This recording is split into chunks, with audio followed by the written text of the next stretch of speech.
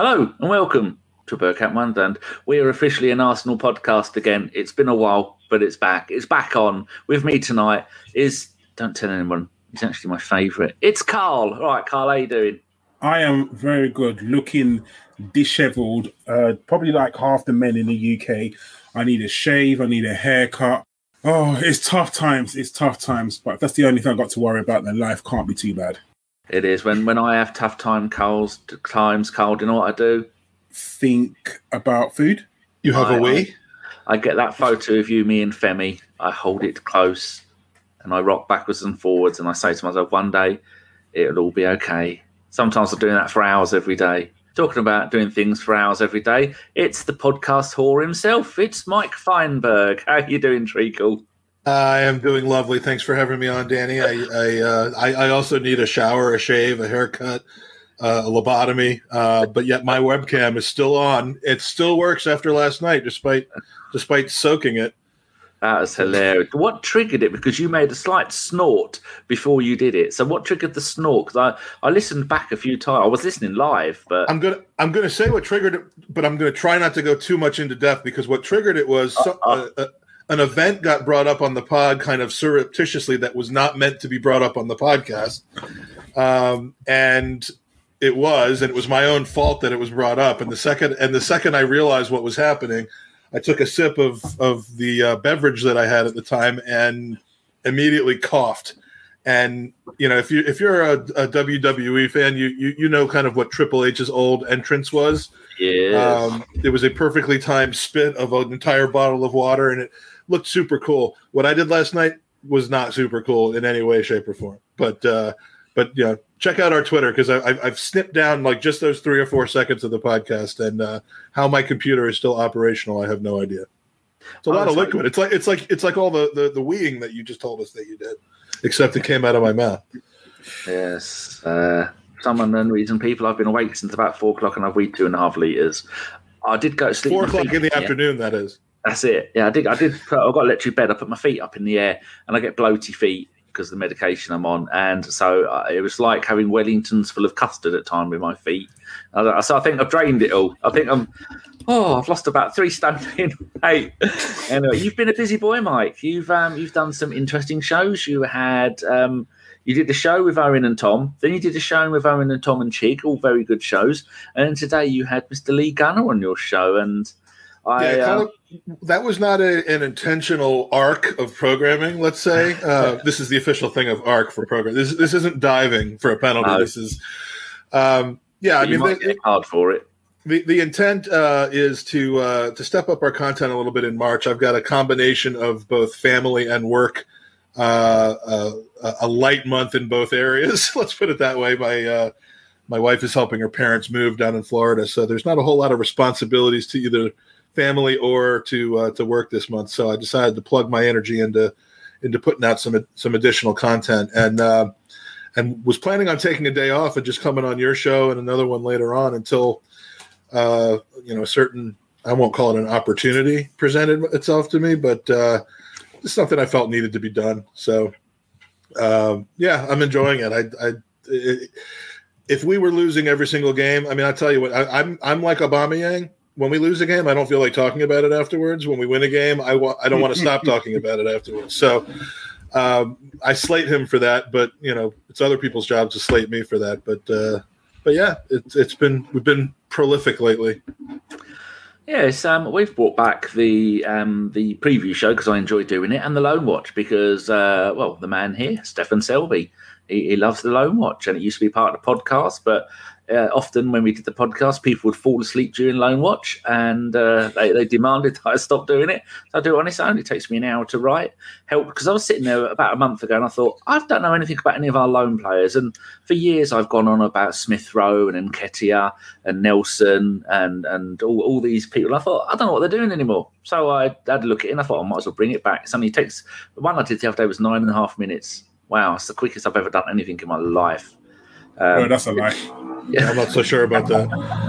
So there's, it's just nice to do more stuff. So yeah, where can people find your show if they want to come and watch you? Because you should subscribe. I watch everything you do. I prefer it when Andy's on, but You know, he's about. I prefer it when Andy's on too, but you can't get the guy's attention these days. He's he's upwardly mobile. He's just banging just tons of poon, as he puts it, and so we can't get him on. But there's been no breakup. there's no moving on. We've added a third to our relationship, which is pretty kinky. Is that Ian? That would be Ian, aka Owen. That's for the accent credibility with football, because even though Andy's English, he sounds more American than I do sometimes. So we needed some credibility finally after 4.5 seasons of doing this, and so we brought in Owen. But what was the question? Oh, where can they find us? On Twitter. On Twitter, it's at the Gooners Pod. We promote most of the stuff there. If you want to go check out our YouTube page, you can go to. We actually set something up where you can go to www.goonersubscribe.com, and it takes you right to our YouTube channel. You don't have to do all those extra steps that that I would be too lazy to do if I were trying to watch a podcast. So goonersubscribe.com, check it out. Check out our library of past events, all the times that we've had Danny on, probably 20 to 30 times. Mm-hmm. Avoid those, but watch the rest of them. Oh, listen, there's a lot of nice people in the chat that we know. I'm actually 45 minutes through your Lee Gunner interview, and I said before the show started, I'm actually ashamed to admit that I agree with quite a lot of what he says, but I don't agree with the way that he goes about it. So that was the entire premise. That was my entire premise. I mean, I started out the podcast by saying, it isn't about whether I agree with your stances or not. It's the method of communication. And look, I could be preachy sometimes, and I'm sure it came off that way. And I've got no moral standing to be any more preachy than anybody else. But the point of the entire thing is it's not necessarily what you think; it's how you communicate with people. And I don't know that nothing was resolved. Nothing will ever be resolved in this day and age when people have diametrically opposed views on things. But the one thing I don't think a lot of people do hear from him who don't like him are his views on things. He can dig his own grave pretty easily. You don't have to just take everyone else's word for it. So. Sire's put a question in the chat, but Mike's doing a show later tonight, and are we allowed to say who your guests are tomorrow night, Mike? Yeah, absolutely. Tomorrow's we're doing our second annual FA Cup of football phrases. My favorite thing in the world are phrases like pulling up trees and sixes and sevens and diabolical. Just the it's like when you become a football commentator in England, you have to just basically brush up on these phrases, and I absolutely love them, which is where the bell came from in our podcast. But we're doing a whole elimination tournament. We did one last May with Kevin Campbell and Lee Judges, and it was a lot of fun. So we're going to add some phrases. We're going to take some out. We're going to do another elimination tournament with you, Dan Potts, and Owen. And then the chat will be kind of our tie-breaking vote on who moves forward. So it's 9:00 tomorrow night, isn't it? 9:00 UK tomorrow night. It should be fun, and it should have very, very little to do with Arsenal, which is just a dream come true. So Si's asked a question about the Lee Gunner pod. If he wants to hear the answer to that, where should he go? Will you answer that tomorrow or tonight or on another show? Because I don't want to take everyone. Go and watch the show. Go and watch the Lee Gunner one, and then make up your own mind on stuff. I mean, I tried to be level-headed about it and not get too personal or not get baited into it. Into the normal kind of back and forth that we would otherwise normally have. But, make up your own mind. I think everybody will probably find a different way of taking the way that the dialogue went, and that's kind of what it's all about.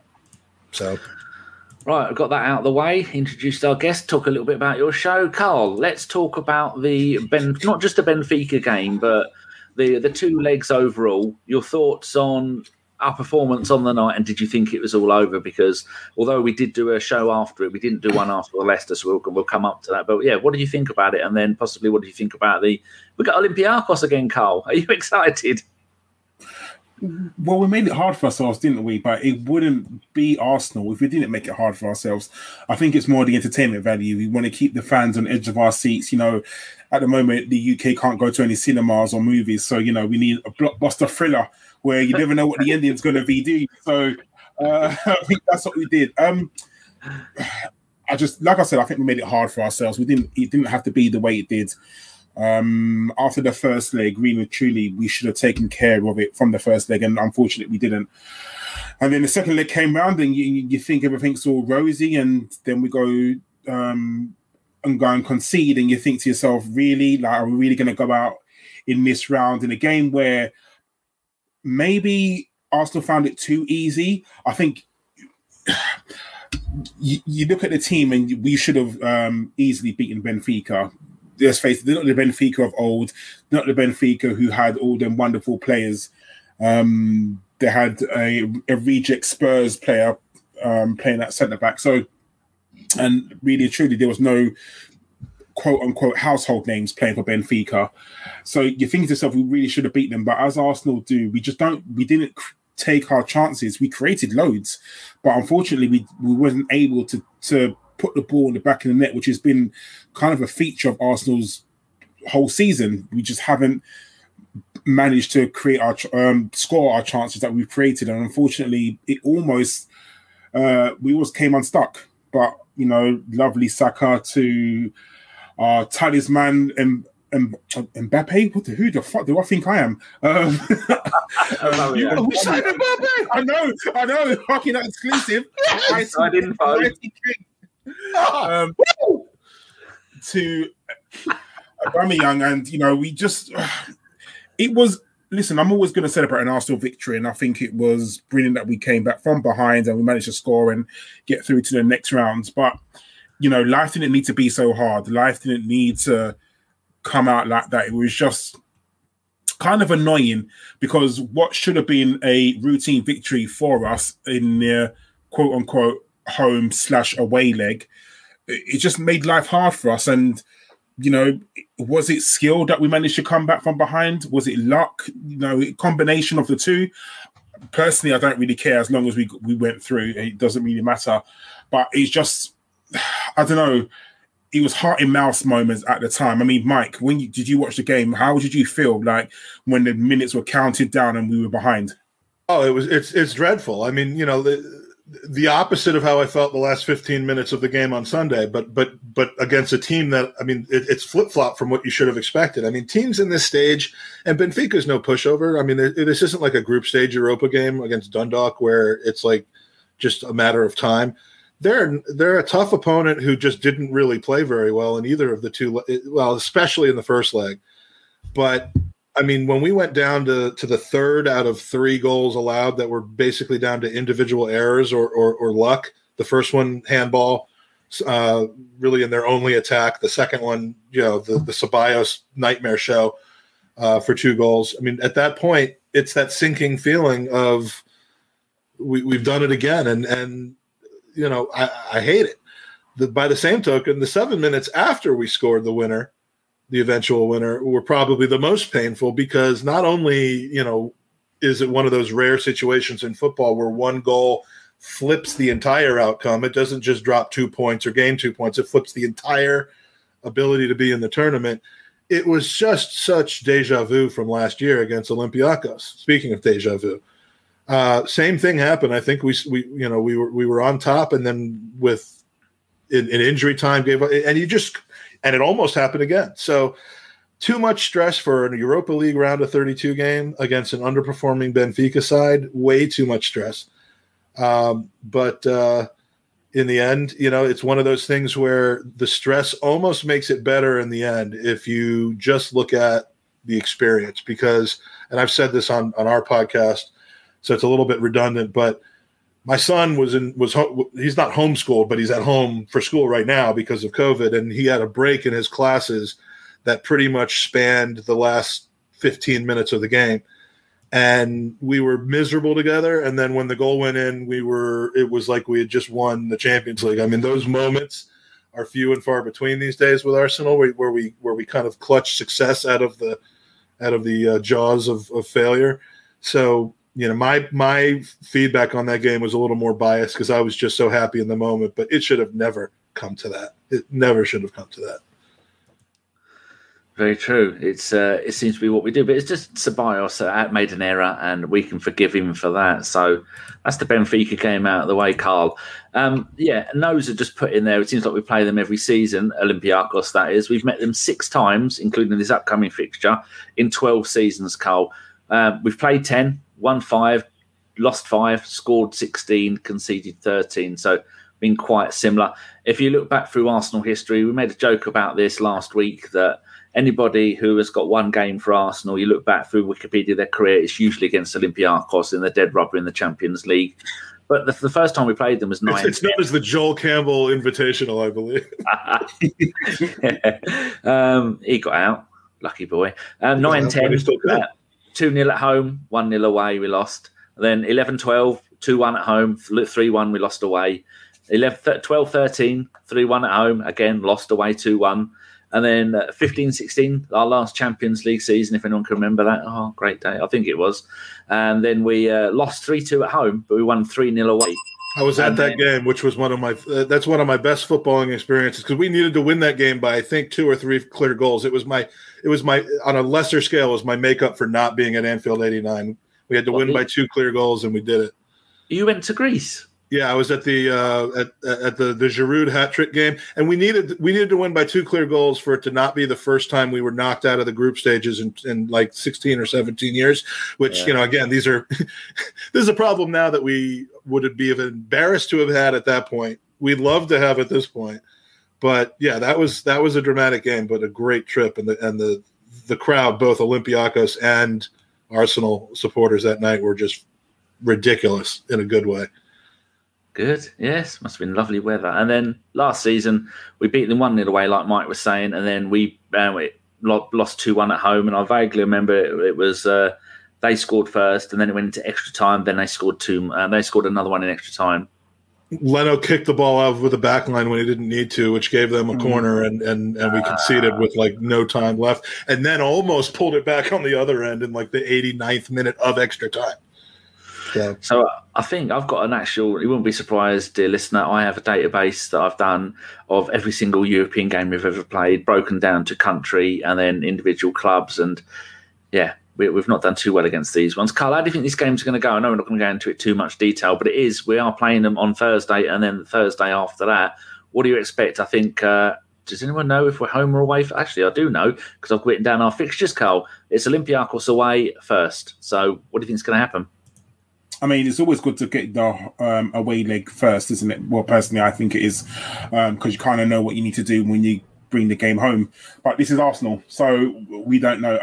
I'm hoping that in the back of the players' minds, they're thinking that we've got to exact revenge for what happened last season. We've got to play better. We can't think that we can just turn up. I think, as normal, I think when Arsenal play a club who they think are at a lesser stature than them, they think they can just turn up and get the result. And unfortunately, football's not like that anymore. Football's not, gone the days where we would beat teams by standing in the tunnel, looking at them and, automatically going to get the victory.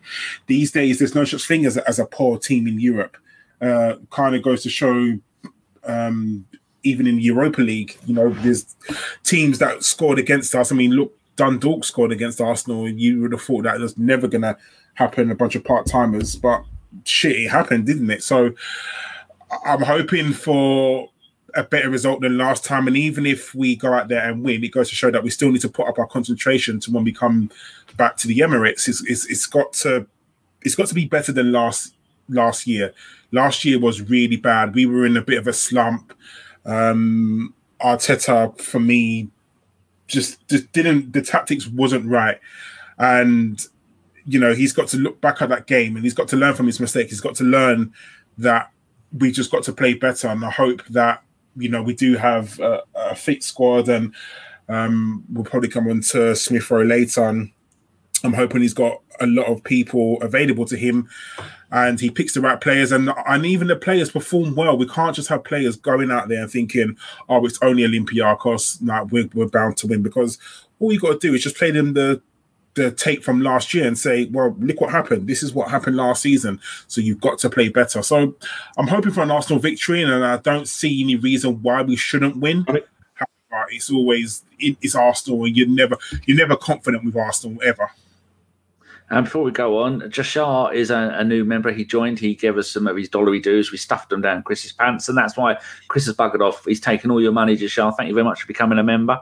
I hope you think you're getting your money's worth. Are you not listening to the Lone Watch? Do you watch them and the preview shows? Oddly, we get a higher viewing percentage when we do shorter shows. So if we made this 5 minutes, Carl, people might watch all of it. I think normally for these shows, people listen to about 35%.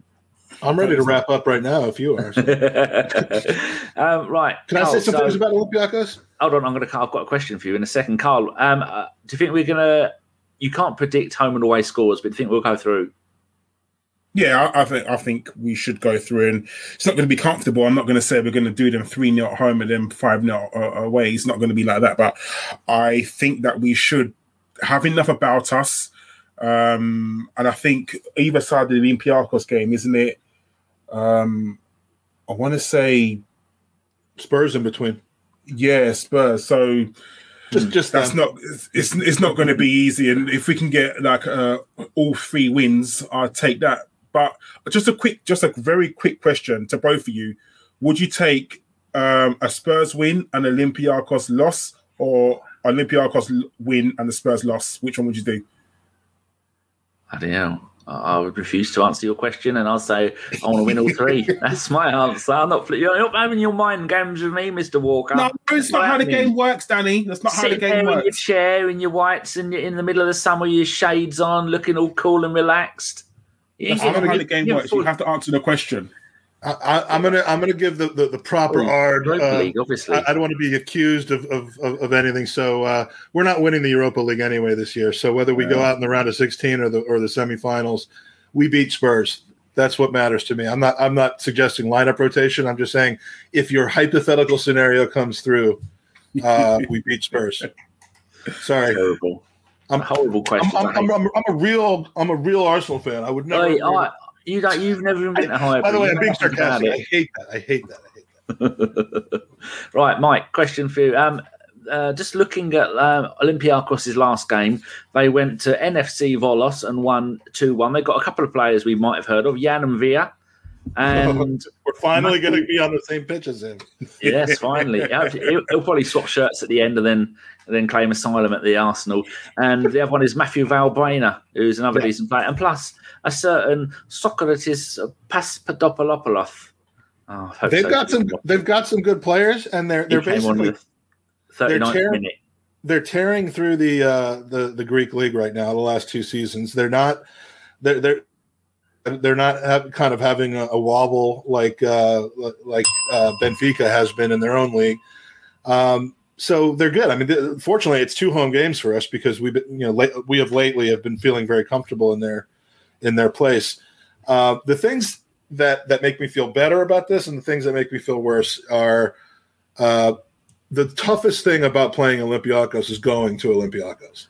Even though we won there last year and lost at home, I know that doesn't really push my narrative, but that place is intimidating to go to, and without supporters there, it ought not to be as bad. And so I think we've got a chance to to steal a goal or 2 on the road. On the road, did I just say that? Away from home. It's not nice hockey. You mentioned a guy that scares the hell out of me, and he's been around forever. He's, I guess, 36 years old at this point, 37 almost, but probably the best taker of a corner kick in the entire history of football, Matthew Valbuena. I've never seen him not hit the man he was intending to hit on corner kicks. I'm sure that I could be proven wrong on that, but we need to be real careful on set pieces because that's not exactly our strong point. If we end up conceding goals to Olympiacos, it's going to be that way, in my opinion. Apparently, Ruben Semedo, who's one of the other big name guys, is not going to be playing, so we will probably see Papadopoulos and not Ruben Semedo, which I think is a good thing for us. Just looking at the league position, they are 14 points clear at the top of the Greek Super League, and they've lost 1 game all season. They concede in 1 goal every other game, and they're scoring 2.5 goals every game, 48. About 2.3 goals per game. But they've got the top goal scorer in the league, a Mr. Y.L. Arabi with 17 goals. So I think I'm glad that we have the away leg second. Well, where they're going to be played? No, we have the home. We're in Greece first. Home second, and it was supposed to be the same way for Spurs in their draw, except they flipped it around so that because apparently with no supporters in the stadium, you can't have two games in the same part of London. Oh, it's nonsense. 2 hours apart from each other. So where's the game going to be held? Do we know that our home game? I take their game will be held there, but where's our home game going to be held? It'll be at the Emirates for the same reason we went and played there. There's no travel restrictions between the UK and Greece. It's the other countries that's the issue. Yeah. So okay, that's good. Bizarre situation, but yeah, these should be proper home and away games. So having the away leg, the second leg at home is going to be. I think that's going to be the point which could turn the game for us.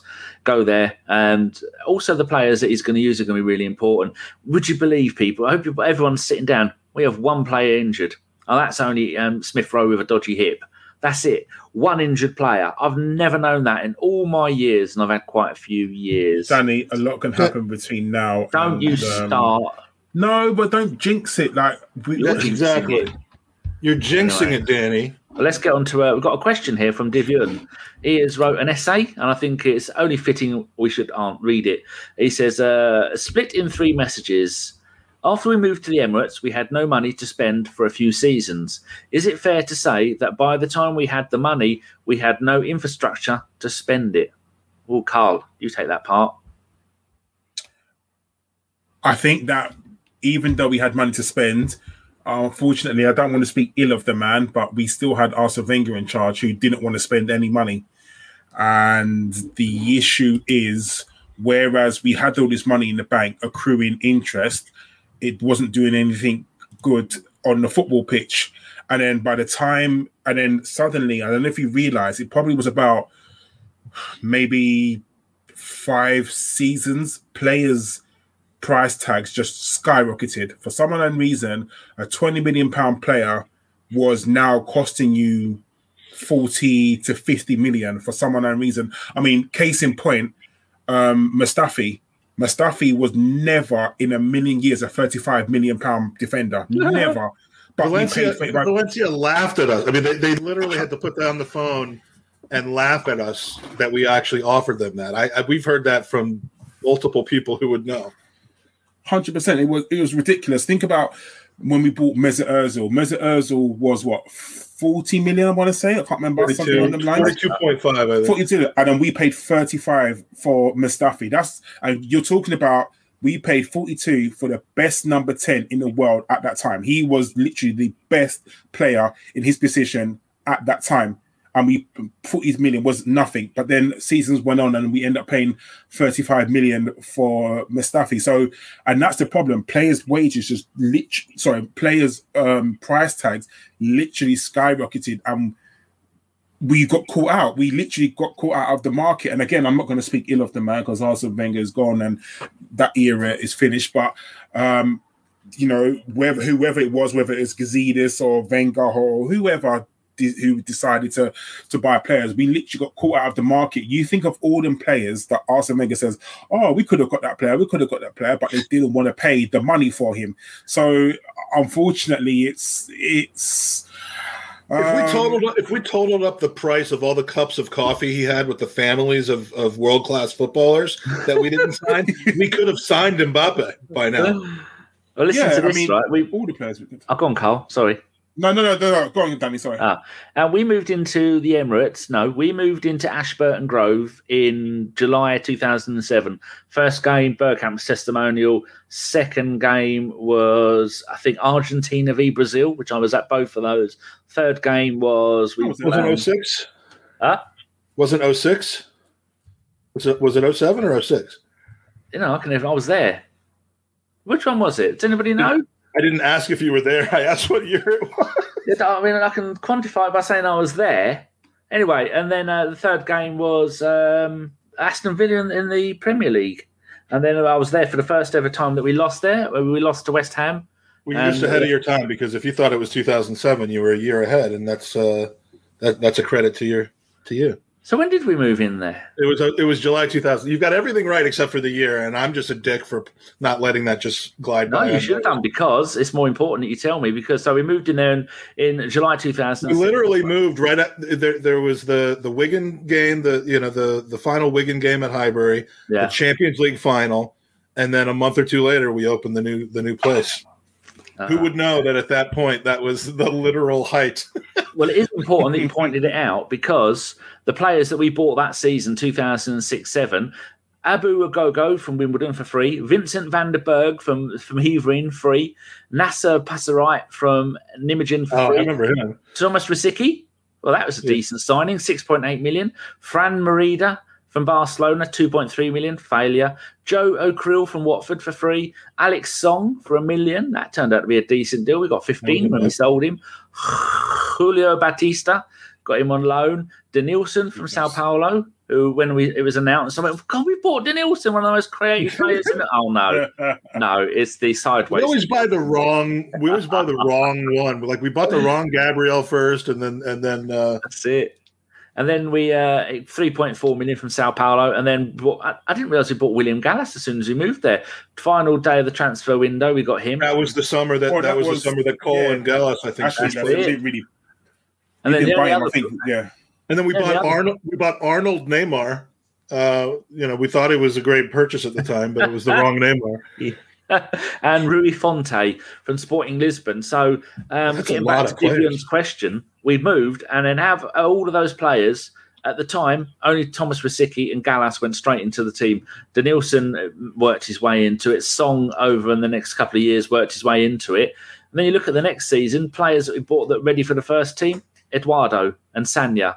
And that's it. We got Diarra, but he got the ump and left straight away. So 2 in the first season, 2 in the second season, none of them world-class signings.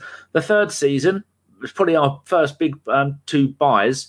We bought Andre Arshavin for 16.8 million. And then we bought Sami Nasri for 15.8 and a little Welshman called Aaron Ramsey.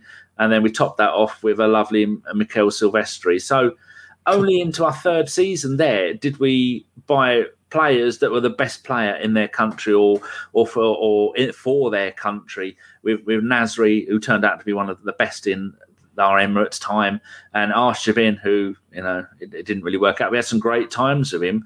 So that question that Divian put in there is quite important. I would add the word properly to the end of the question, and then it's the perfect question. Think about it, Danny. Do you remember the season where we bought in Czech and we only bought in Czech and we were screaming, literally crying out for a strike? Was it a striker we was crying out for, or a central defender? But it was. I thought it was like a number 6 type. It was a DM, but we were a DM, and that was that the year that Leicester ended up winning the league? Yeah, and we were crying out, and we only bought in Czech, and literally everyone else could see that we needed another player apart from Arsenal, and we could have won the league that season. Not going to say easily because Leicester were on a roll. I always wonder that because how could you make Leicester lose more than? I mean, we beat them 2 out of the 3 games. So people always say that we should have won that season. We would have essentially had to. I mean, I know that there's draws, but I mean, we would have had to have won all but 2 or 3 games that season and been. It wasn't wide open for us. It was wide open for second. But Leicester played the perfect season. So I always wonder when people are like, just because it's Leicester that they won, they played, they stayed healthy, they played, they won every game that was in front of them except for 1 against Liverpool and 2 against us. So what more could we really have done other than gotten closer to them? But do you think if we were closer, we would have put more pressure on them? That's true. It's the whole pressure thing. But if you got Arsenal chasing you're neck and neck with them, and Arsenal play an early game, and then you think to yourself, Leicester say, we've got to win our next game, and then they end up. Do you know what I mean? It's all we had in our fingertips. We had in our fingertips after we beat them on Valentine's Day. I mean, we were 2 points, I think, away from them at that point, and everyone was just like, okay, well, Leicester's done. We're going to take it, and that's actually the season where I basically turned on Arsene Wenger internally and said these players are not playing for him, because I think a few weeks after that game, we went and gave Rashford his debut with 2 goals. Then we came home and lost to Swansea, which was unexcusable, and got knocked out of the FA Cup by Watford. And I was like, okay, this isn't working. And then, of course, we won an FA Cup against Chelsea, I think, at that point. Maybe I'm mixing seasons up a bit here, but there's no harm in mixing years up in front. Yeah, I've got the Danny disease now. Right. But I think even we lost to there, Carl. Just that picture. I was just going to say, I remember that was the season that I turned on Olivier Giroud. I remember that when he never scored in 14 games. I remember thinking, this is absolutely shocking that for a striker to not score in 14 games. And let's not make it clear, those 14 games, I think he probably played 90 minutes almost every single one of those games. And that for me was I love unforgivable. Olivier Giroud. I love Olivier Giroud, but that was a really rough patch. I mean, he brought so much, and he has so much of a unique ability that he brings to the game. I've always highly rated him. I thought he was as responsible for our FA Cup victories as Aaron Ramsey was, and and so there's no one probably that enjoyed Olivier Giroud that wasn't because of how hot he was more than me. But that rough patch, I mean, you'd be well within your rights to have basically just turned on him at that point, because that's when we needed him the most. Yeah, and he at the time, that was when Mesut Ozil was in his pomp, and Mesut Ozil was literally giving the ball to him on a plate. I mean, I'm not going to say that he missed open goals and that every single game, because that's ridiculous to say, but we had the greatest number 10 at that time, and he was flying at that time, Mesut Ozil, and he was giving passes to Giroud left, right, and centre, and for some other reason just couldn't put the ball in the back of the net for whatever reason. I mean, shit happens, unfortunately. However, I still think that the season, if we was going to win the Premier League in any season, it was going to be that season. And unfortunately, even to come second, that was always a false second, wasn't it? Because we were behind that lot from up the road so long, and obviously they had a capitulation, and then they lost 5-1 against 5-0 against Newcastle, and then we snuck in. They lost 5-1 against 10-man Newcastle that day, that would have been the day. I just didn't go to the pub that day because I'm like, there's nothing to go for it, and our pub actually has a little corner in it where some of the Spurs fans get together. That would have been the day to be at the pub, because all the games were at the same time, and while we were beating, I think, West Brom maybe or something like that, Newcastle with 10 men were just putting it to. I mean, that kind of almost made it all right, but again, second place is second place. That season and the one with Eduardo getting his leg broken against Birmingham were the 2 years that we really should have moved on and won it in the Emirates era, and we're just so far away from that right now. So far. Let's get on to the second part. I've just been going and getting listeners' questions from our Twitter. Right, I've got so many windows open here. Divion then has a second part to his question. It says, we had no relationship with any agents, and in fact, Wenger made a point of not dealing with the super agents and ended up making a few stat-based signings like Xhaka, Mustafi and Gabriel, and I think I'd add Lucas Perez to that, was another one that I think did Wenger sport him and never even saw him play, who didn't work out. And then I think the third part of Divion's question, he's got lovely hair in that picture. Wish I had hair. Then we swang the other way like a pendulum and become too reliant on agents. Do you think the club has the right balance now, and can we expect better transfers now, Carl? Only time will tell. Unfortunately, that's an impossible question to answer. You look at the recent signings, and I'm sure we'll talk about him probably very soon, but Willian, that was a super agent signing, wasn't it? Cedric, another super agent signing. So we have got kind of close links to quote unquote super agents. Whether it's the right super agents, who knows? But you have to have a relationship with them. If you want to sign the best players, you have to have a relationship with agents, because agents don't care where their players play, just as long as they got a good deal. They couldn't care less. Like if Mino Raiola would have Paul Pogba playing in flipping Siberia, if he thought that he could get a decent price for him, and they would pay him, I'm sure Siberia FC would give Paul Pogba, a couple of fish every day. But shit, who knows? But and then they don't care who they play for, as long as they get a decent wage. And if we want to sign the best players, you have to go through the agent. I mean, most deals now are done with the agents before they even talk to the selling club. As long as you can agree a deal with the agent, and then you go to the selling club and then figure out how much you're going to pay for this player, because no club is going to bid for a player not knowing if the player's going to come to them or not. It's redundant. So they sort out the deals first, then they go to the club. So yeah, time will tell.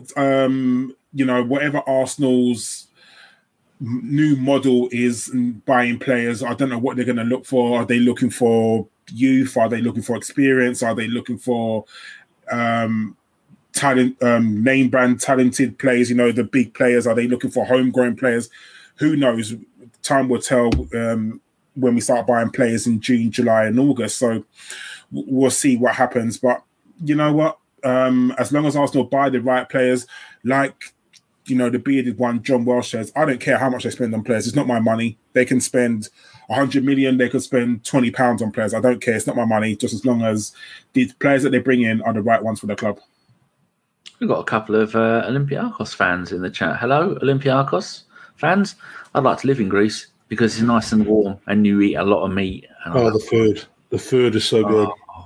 Everything is either meat or sugar-based puddings, and I would be I'd explode. Fried cheese, my friend. Just two words. Fried cheese. I forget what the word is for it there, but the last time I was there, which was Christmas before last, I had probably 8 things of fried cheese, and then we went from Greece to London, and I didn't shit the entire time I was in London. I had the opposite of what you were describing with your urinary function. I mean, it was convenient because it allowed me to stay at the pub longer. I'm so far behind in the chat. Wow. I hope the Olympiacos fans haven't gone. Yeah, I like Olympiacos. If you are still there, Olympiacos fans, are you glad that you got Socrates back? And one of them said that he thinks the school. He's got it on there. I don't know what that name is in English. I've done that Google Translate, and it just comes up with the same thing. This person says it'll be 2-0 at Olympiacos and 1-0 at Arsenal. I wouldn't be surprised if that was the result. They are flying in their league and doing really well. That's you talking about bloody Sutton. I nearly highlighted that. Right. Oh yeah, that's it. Avon baklava. Looks lovely. A couple of times I've stopped it. Yeah, Bulgarian says, let's stop chatting. Danny has to catch up. Doesn't he done another podcast? He's done a couple now, hasn't he? Was he on with you? Yeah, we did a kind of like a impromptu post-game. Mike has probably had a few too many type of podcast. One of them. Gave out the StreamYard link in the chat, and the goal was to get Drago to come on, do a face reveal, and he's a lovely, lovely man. I don't watch when you're drunk because it scares me. I think you're either going to get naked or beat me up or try and make sweet love to me. It's going to be one of the three. So what you're saying is the last pod you watched was like in 2018? Yeah, and I'm not coming back for it anymore. Oh, look at us waffling away like old women. Right, I've sorted out some of the questions from the listeners. The Leicester game. Oh, Carl, the Leicester game. I only just watched because I'm not getting out of bed at midday to watch Arsenal play. We need someone to do the show on Sunday, 12:30 kickoff. I won't be doing it. I'm not getting up. I can't just get up at 12:30 because I don't usually go to bed till 7, 8, 9 in the morning, and I'm having 3 hours sleep. So the Leicester game, Carl. The last 5 games at Leicester in the Premier League, lost 2-0, lost 3-0, lost 3-1, 0-0, and then we had the 5-2 where we should have won the league. So what was your thoughts on the game? And I'm just trying to think of anything that happened in the game. I suppose Willian, talk about Willian and Pepe, because my good God, it seems that they have clicked. I mean, we've seen signs that Pepe was happy and he's running with his head up and he's playing good stuff. But those two were fantastic, weren't they? Yes, they were. I mean, 6 minutes in, I wasn't very positive. I think the mistake was very... What made me more angry is that we conceded an early goal again, and Arsenal don't do too well coming from behind. And I don't know if you read the messages in our group, Danny, and it was doom and gloom, and Chris Carpenter was just doom and gloom. Well, that's unlike him. Because I know, he's like, we're going to lose, blah, blah, blah. And I was just like, you know what? It's a shit mistake, but let's see what happens in it. Even from the team, someone saw Willian on the team and straight away, for fuck's sake, we're going to lose, blah, blah, blah. I'm not Willian's biggest fan. I'll openly admit that I'm not Willian's biggest fan. But, who is Willian's biggest? I mean, like, other than his mom, like I'll tell you, there's a guy that's about to be walking around with an Arsenal Willian shirt, though. And I'll explain that. Yes. Sorry, you gave a shirt away, didn't you? Yeah, Willian cost me £100. Next time you need to stop fucking drunk tweeting. Go on, Carl, carry on. So if I'm going to criticize Willian for when he plays bad, I'm going to give him praise and credit for when he plays well. And Willian played well that game. He it's weird. He started running fast, and he almost came to think like, oh, if I run, then I'm able to do stuff. And it was just he was able to get up and down the wing, and he set up a goal. Actually, no, the assist didn't go to him, did it? Because it was a shot come cross. So I don't think he got credit with the assist, unfortunately. However, Willian decided that this is the game that turns it around, and I'm happy for him. Like I said, if I'm going to criticize him when he doesn't play well, I'm going to praise him when he plays well, and he done well. He really did. On the Pepe thing, I'm going to be controversial, and I don't know who agrees with me here. Pepe played well because Hector Bellerin wasn't on the pitch running into the spaces that he occupies, and I sent out a tweet sort of from the pod account saying that, am I being controversial if I say that? Doing those tweets? Yes, it is me. Fuck You're off. You're doing a bloody good job. Thank you. You thought you were about to get flagged off. I did like a naughty schoolboy. I was like, you've got a promotion. Is that you with your hand in the cookie jar? Good job. I was trying to get rid of those. I retweeted it yesterday and went, I don't know who's doing these tweets. I've not done any of this good in years. I was asking Josh who's doing it. I had no idea. He suggested it might be you, though. But yeah, carry on, Carl. They were brilliant. So I think that because Hector Bellerin wasn't on the pitch running into the same spaces that Pepe occupies, and they don't work well together. Pepe and Hector Bellerin don't work well together. But Cedric, I'm not going to say he had an amazing game because he didn't have an amazing game, but he played well. For the third goal that we scored, he's the one that dragged the two players away and created the space. So for me, Cedric, Pepe, not have an understanding, but I think Cedric is just a bit more experienced to know what he needs to do. And that's why I think Pepe flourished. I think Pepe flourished because he knew that Cedric was behind him. And yeah, I'm not saying he doesn't need to track back, but I think he was more aware that he's got a proper defender behind him who knows what to do, who knows when to go forward, who knows when to stay back, who knows how to create space and not run into the same space that he's occupying, because Hector Bellerin tend to do that a lot. So yeah, I am happy. I don't know if you agree with me, Mike. Do you think that Pepe flourished because my head is about to fall off from nodding at what you're saying, and when Pepe was thought to basically have rediscovered himself by playing on the left side instead of the right. Can you tell me, Carl, who was the fullback on the left side during those games? It was Mr. Cedric. Yeah, I mean, I've said that I'm not tactically inclined. I can't even say the word tactic. That's how bad I am. I just look at what I see and then kind of wait for people who are much smarter than I am to point things out. But between you and others, I mean, it's not controversial at all. It doesn't cover Bellerin in glory.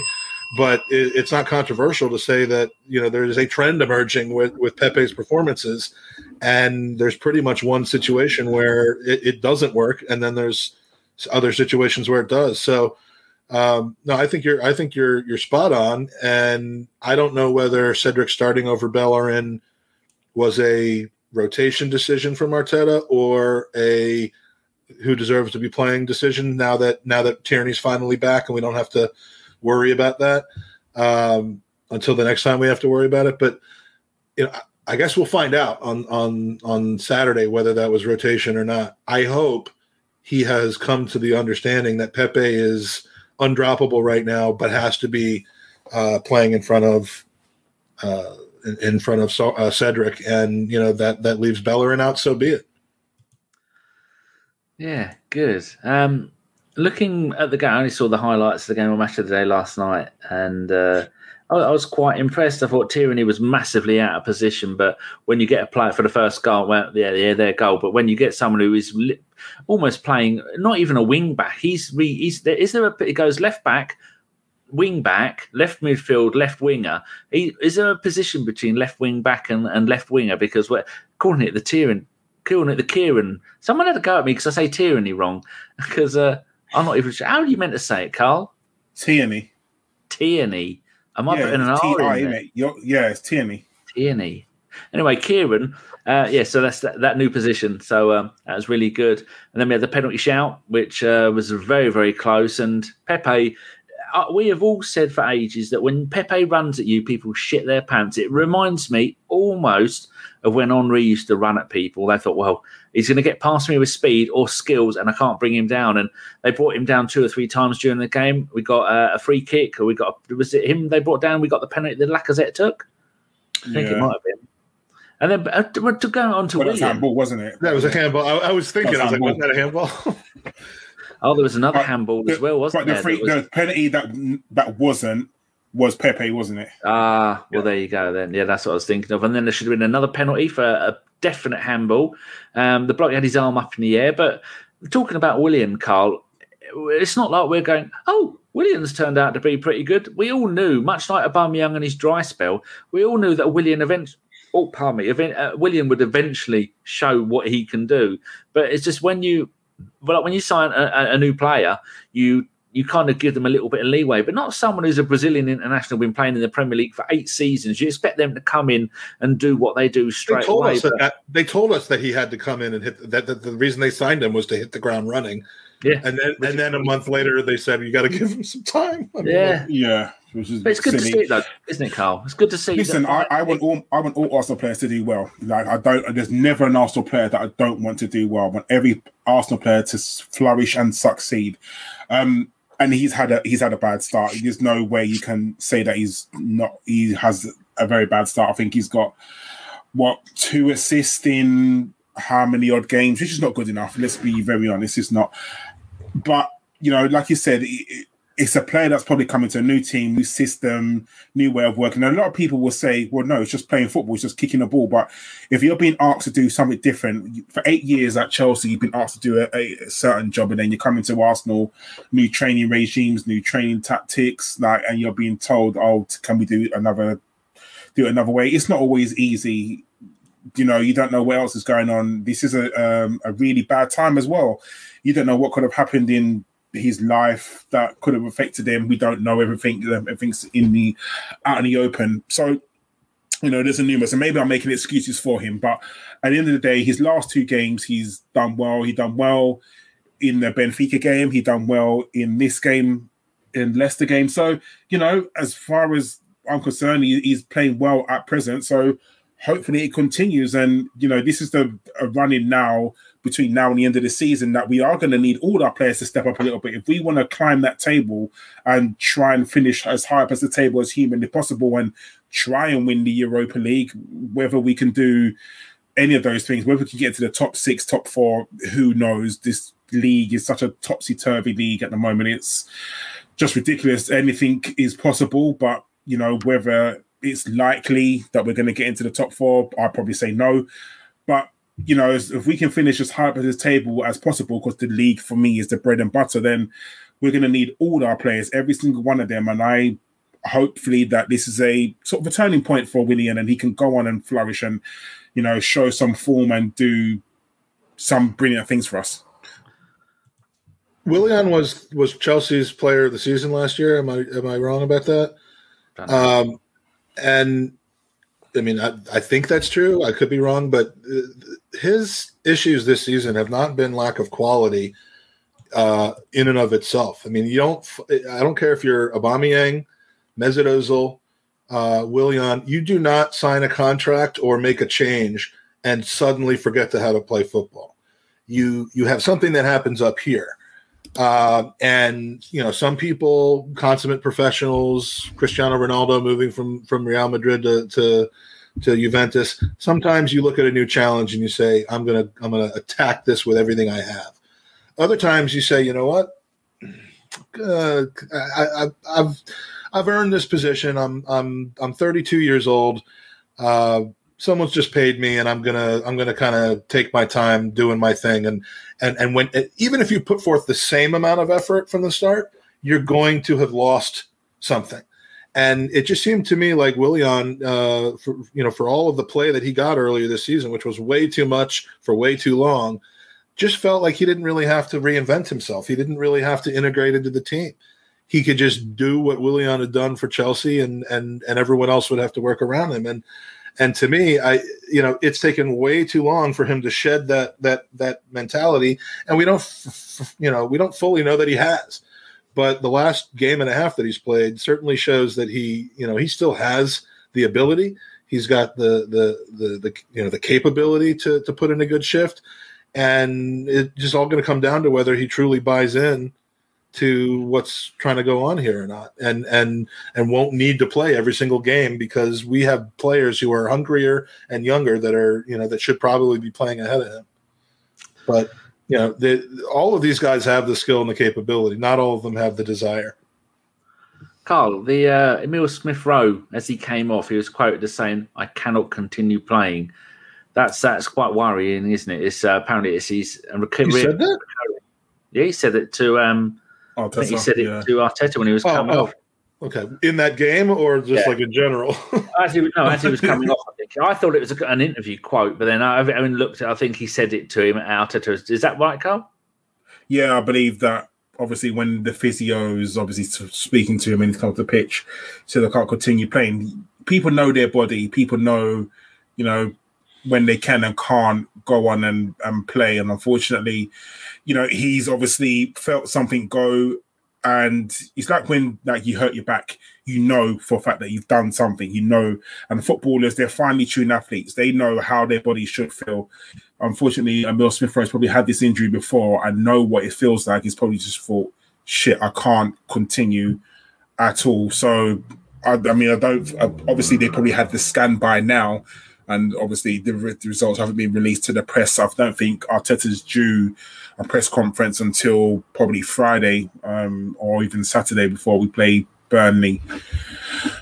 So we won't know for a week unless they decide to tell us maybe beforehand. So yeah, we're not. Oh, Saturday we're playing Burnley, isn't it? So we're not going to know probably until Friday morning. Thursday, sorry. That's Thursday, isn't it? Because we're playing away, so the press conference is going to be Thursday. So, yeah, that's when we're going to know. So, I hope that he's not out for too long. I really do, because I think we have so much more energy when we play with Emil Smith Rowe. Martin Odegaard, yes, he's or Odegaard, as if that doesn't come from me, he's a ready-made replacement for Emil Smith Rowe, but I still would rather have Smith Rowe there. And I really hope that he's not out for a very long time. But, he's had some really bad injuries and he's been out for a very long time, sort of Emil Smith Rowe. I don't want him to become a new Jack Wilshere. But, let's hope that this scan results come back and it's only a minor injury and he has a few weeks off and comes back bright as new. If we did not have Martin Odegaard, Carl, would you basically be looking at this and saying our season's just ended? Yes, 100%. Because you're looking at playing. You got to hand it to Arsenal for bringing them in, then, because 100%. Like, no doubt. I remember people when we first brought him in. People were saying, "Oh, we're going to stop the development of Emil Smith Rowe," and all that nonsense. But in this crazy season, people are falling left, right, and centre. Look at Leicester.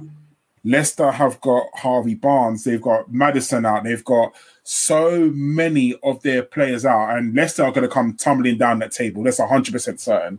I've said that about them, Everton, and West Ham. It equalizes. 38 games is 38 games. Your regression to the mean is certain to happen with them. So I agree with you. That's why I still think top 6 is definitely on, because those teams are just now running into the meat of the season and getting some injuries. The whole league, you just look at Liverpool. They lost 4 home games in a row. And there's only one team here having their regular season, and that's Man City, with 19, soon to be 20 straight wins, without even playing a striker. Football is a complete and utter mess. Sheffield United, bottom of the league, when last season they were one of the hardest teams to beat. West Ham were bottom of the league, and now they're pushing for the Champions League places. Spurs falling apart, everyone.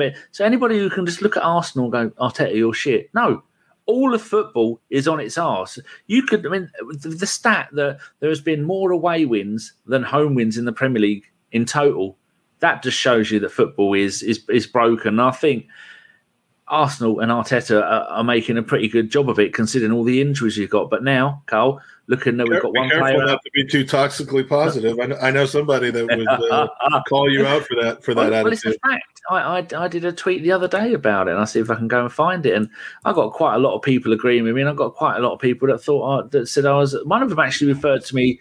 I think he said I was an effing scumbag. The funny thing is, he's right, but not for the right reason. There we go. Me and Tom always completely off base for calling you that for what you said, but he actually ended up being right in the end. True. Me and Tom are always saying trust the process. So I put the process is coming together. Özil's shit at Fenerbahce, Mustafi and Kola causing trouble at Schalke. Matteo acting like a child at Berlin. 3 wins and a draw in the last 5. Alba has 7 goals in his last 4 starts. Partey and Tierney are fit. Willian and Pepe have found some form. Oh, and Saka, love eyes. And I thought, there you go. That sums up our club at the moment. Wrap him in cotton wool, please. It's amazing what he's managing to do. It was good that he got a rest on. It was good that he got. Sorry, one thing I want to bring up as well. So it's good that he got a rest on Sunday, which I think is great. But I guess we can talk about it now, Danny. Go on. You brought on Aubameyang with, what was it, 8 minutes ago or something like that. So me and Josh kind of was speaking in the group, and I just said I don't understand why he brought on Aubameyang like for 8 minutes. To me, it makes no sense. I said there's no reason why you can't bring on Martinelli. Martinelli hasn't played in the last 4 games, 0 minutes, not a minute at all on the pitch. So Josh was saying, obviously, you got to play the player that's in form, which is Aubameyang. And I said, yeah, I get that, but I don't agree because we know what Aubameyang does. You give Aubameyang a full week off. Like, you want to wrap him up in cotton wool because he's going to play against Burnley, then he's going to play against Olympiacos, and then Spurs, and then Olympiacos again. You want him to play all those games, so you wrap him in cotton wool. You don't want to play him for 8 minutes where he can make a sprint and suddenly get injured. I said Martinelli has got to come on in that game. Like, how can you have a young player on the bench? And obviously he's fit because he's on the bench, so clearly there's no injury issues there. But if you've got a young player like that who have played 0 minutes in the last 4 games, I think it's still, I mean, either I'm right and Josh is wrong. There's no other in between to me. Well, his last 5 Premier League games, it was an unused sub. He got 45 minutes against Man United, then unused sub. Then he got 8 minutes against Newcastle, ankle injury. Then he was an unused sub against the 4-0 West Brom, and then he started against Everton and he played 71 minutes, and then he got hold on, has that come on? Yeah, he got 71 minutes against Chelsea, and he had a patch of 3 games there where he played 19, 71 and 66 minutes. But for the last 7 games, he's been an unused sub 6 times and got half a game against Man United. It's not nice just because he's a crybaby when he gets hurt. I'm just kidding, but Wolves have just equalized against City, by the way. Woohoo! Connor Cody off of a free kick, a header. That's I want Man City to win that, and Wolves are near us in the league. That's true. I'm just programmed to not to root for the underdog, but we could actually use Wolves losing. That's a good point. Oh no, they've got -6 goal difference. We've got +7. So unless they win 15-0, they're not going above us. The Martinelli quandary it's bizarre. I mean, to an extent, you can understand that he kind of rushed back from injury, played well, but had all these injury scares that looked a lot worse than they apparently were because of his reaction to them. But 6 games on the trot. There you go, Luke Howard. 6 games on the trot without playing when there were opportunities to certainly put him in that were relatively low risk doesn't make a lot of sense to me, and it does make you start wondering: is he kind of on Arteta's shit list, and why and how did he get there? It is a bit. That does kind of bring me on to another topic. I asked them to talk about this last week, and Josh said no. But you look at the number of players that Arteta has definitely fallen out with. Carl, he's fallen out with Özil, Kolasinac, Mustafi, Socrates, Nelson, Guendouzi, and now Balogun. And players it doesn't seem that he wants is. You think he's ever met Balogun? Yeah, probably not. It doesn't seem to want to play is Martinelli. Chambers, which is a weird one because he's played 20 minutes, 1 whole game, and a sub where he played 1 game. And he came in for like the last 9 minutes. He came in for the last 9 minutes, I think, of a recent game it was the Benfica game, right? When we needed to shut the door on them, and we had 5 subs in that game. Otherwise, we would never have seen him. But yeah, he's another one. But he's fifth pick in a 2-person position, and good for rotation and having to help in case someone gets hurt. Martinelli should be right up there to be. I mean. It's a bizarre thing. I mean, you almost write off this season for Martinelli. He'll leave, though. He won't stay because he is too good. And as soon as he... I don't know about that.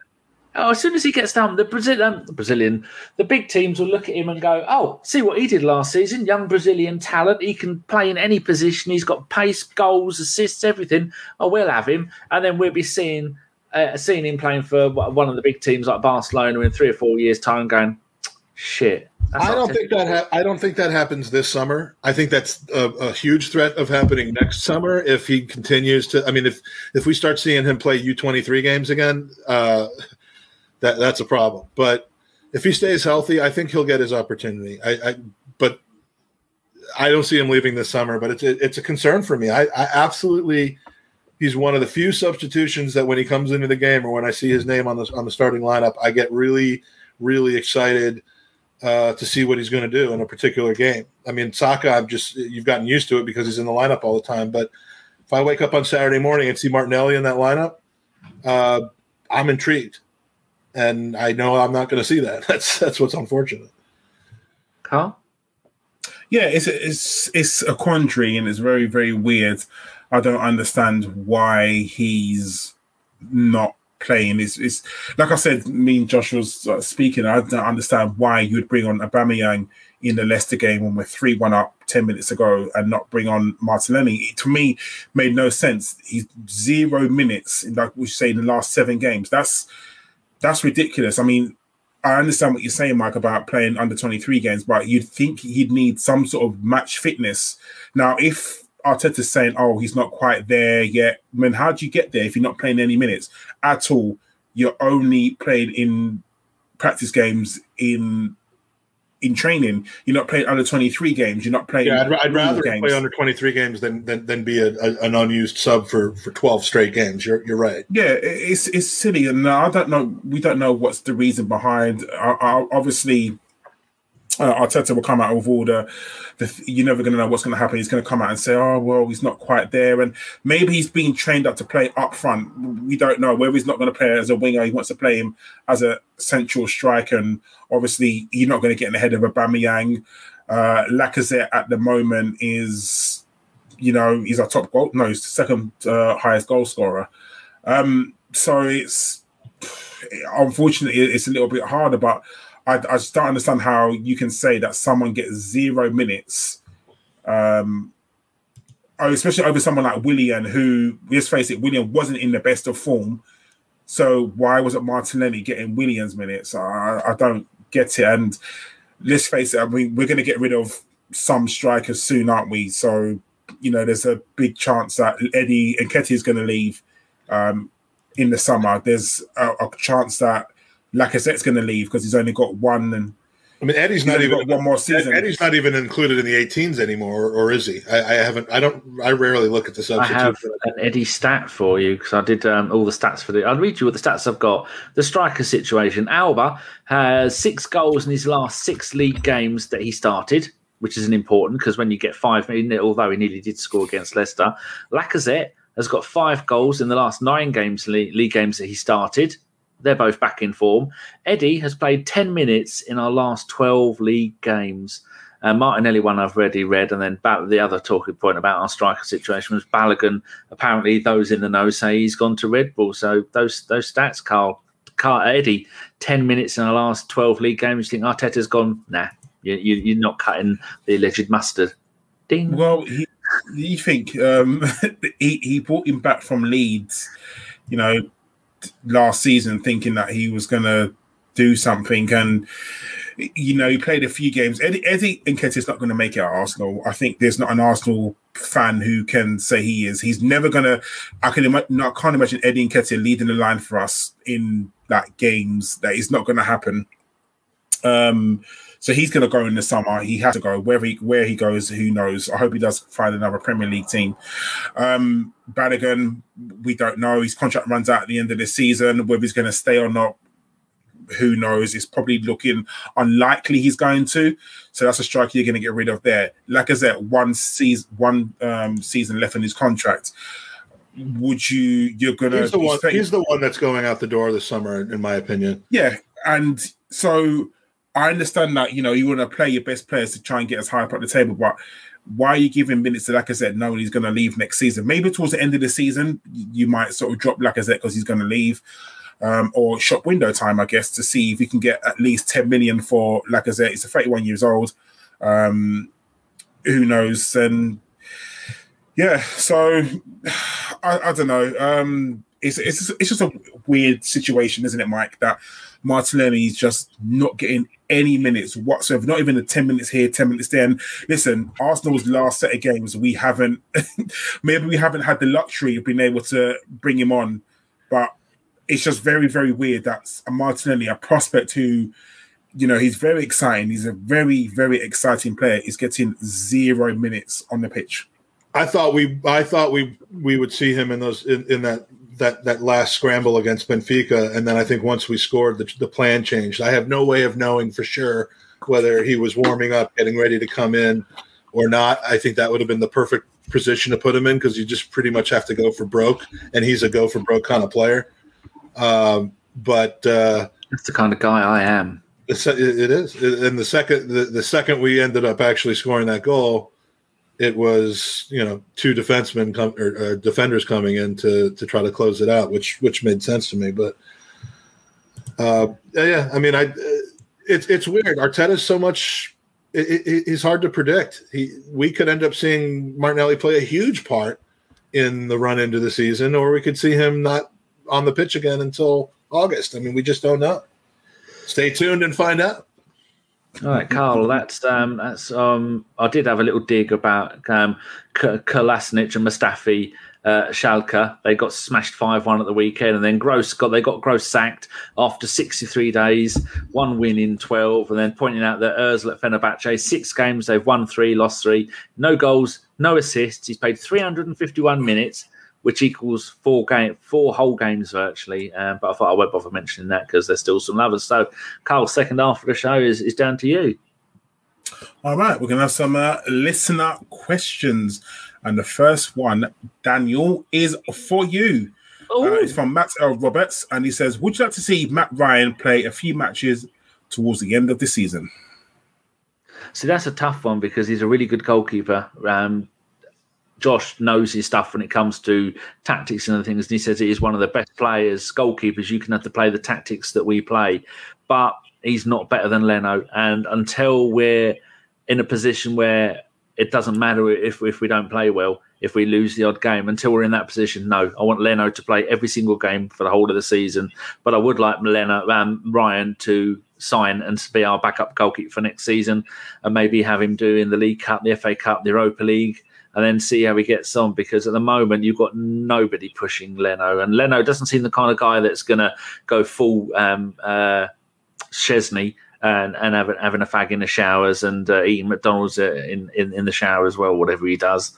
Yeah, so, nope, Leno all the way for me. Quick one to you as well, Mike. Do you think that we should keep Leno playing, or would you like to see Matt Ryan come in for a few games, give Leno a bit of a break?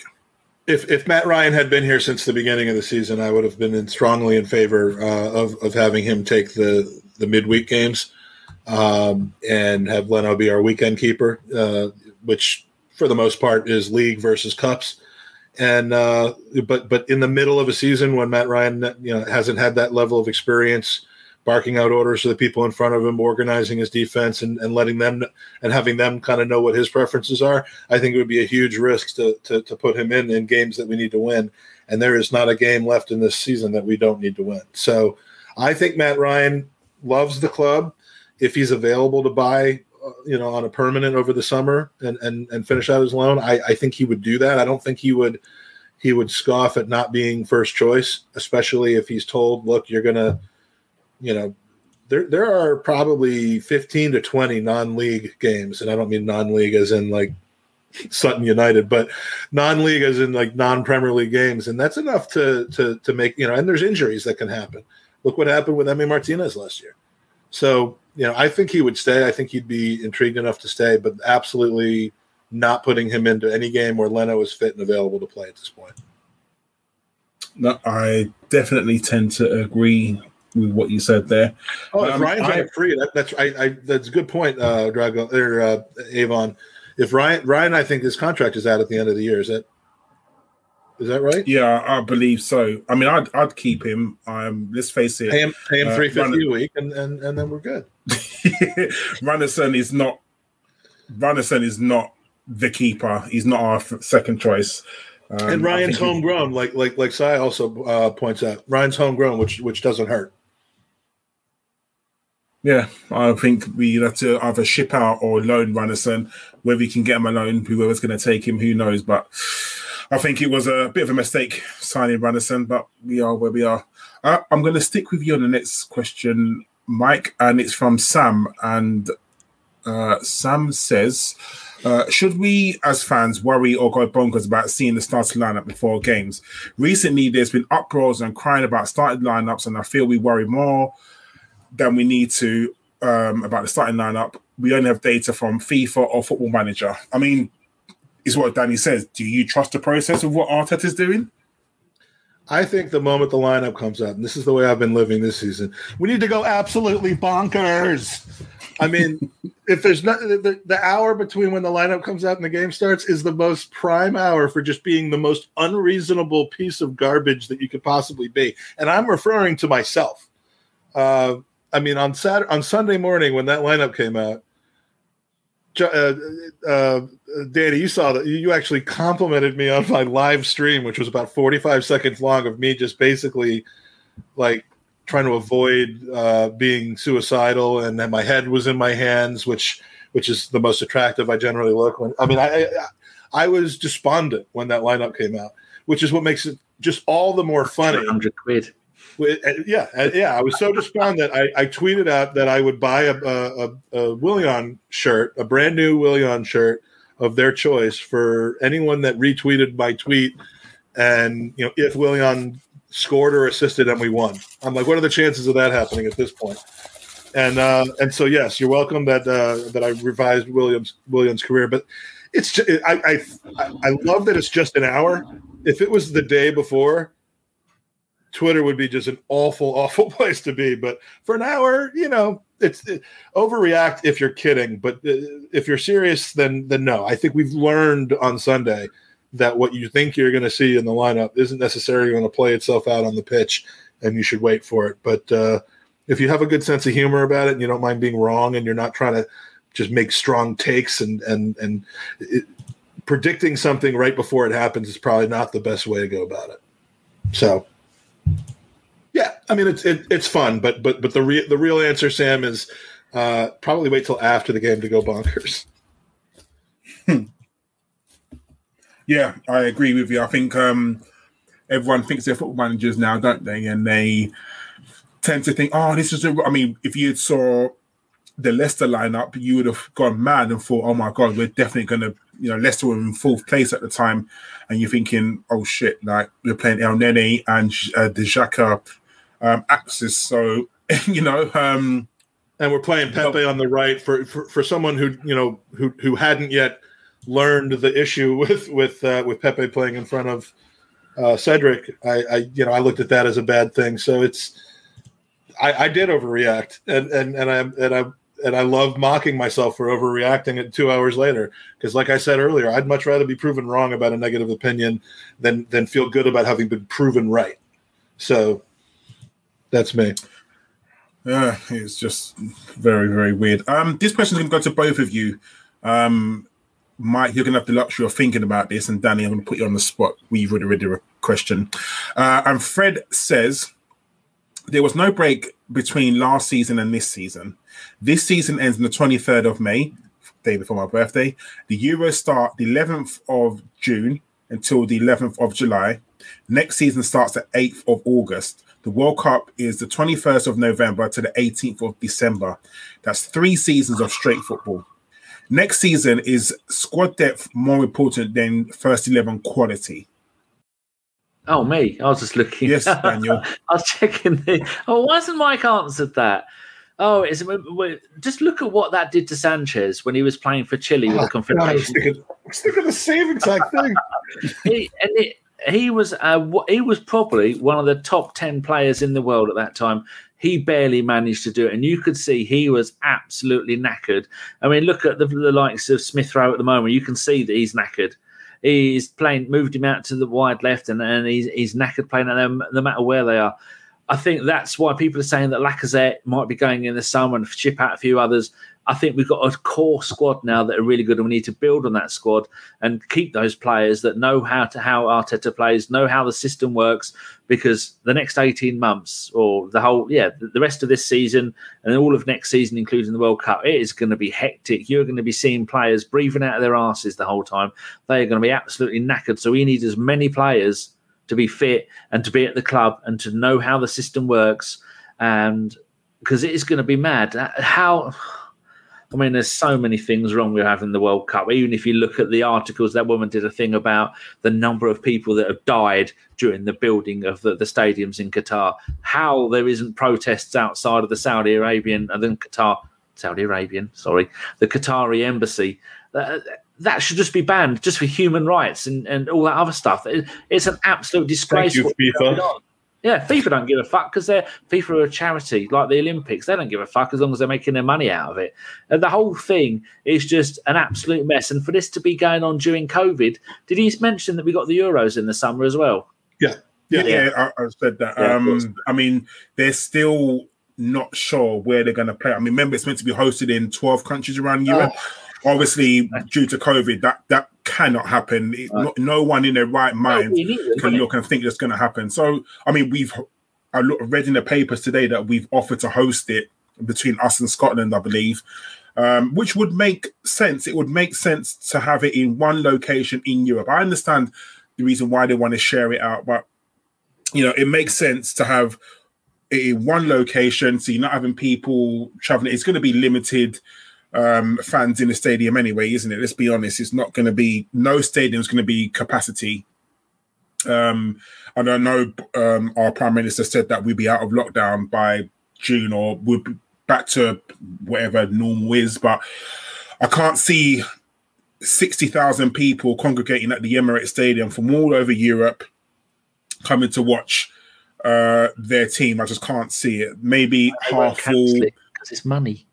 No, they definitely. Well, they cancelled it last season. There's no way they're going to cancel it this season. They've even kept all the merchandise still says Euro 2020 on it. Yeah, because they don't want. It's like the Olympics. The Olympics still says 2020 because they don't want to reprint it. Do you think it's like those? It's like the T-shirts that you end up like for the Super Bowl. You see the Kansas City because they all have them when the game's over. So then you end up with Kansas City Chiefs 2021 Super Bowl winners, and they send those all to poor countries where they don't have enough clothes for people and stuff like that.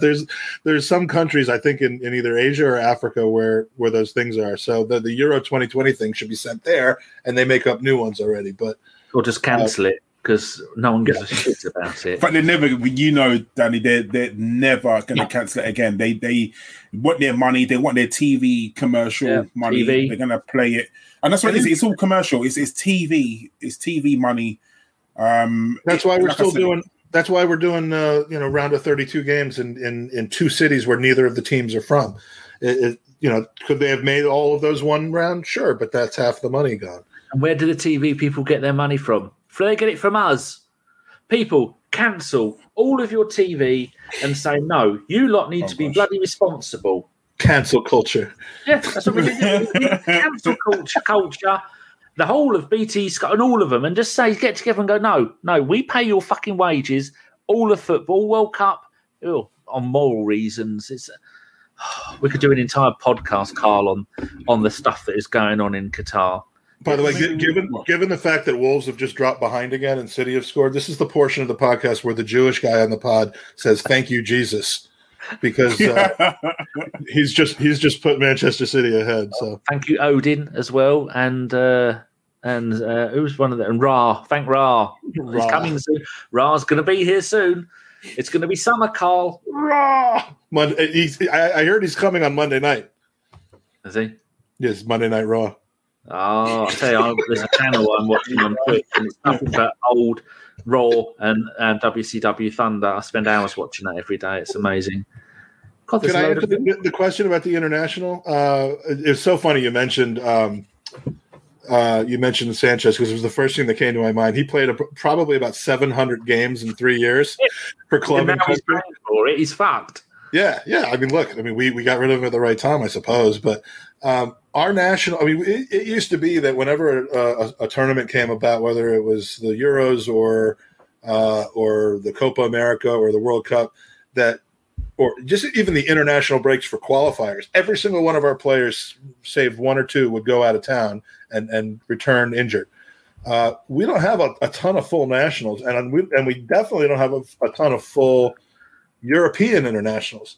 Xhaka, Odegaard, if he plays for Norway, he will. Kieran Tierney, I believe Scotland qualified, right? Yeah. So Tierney's there.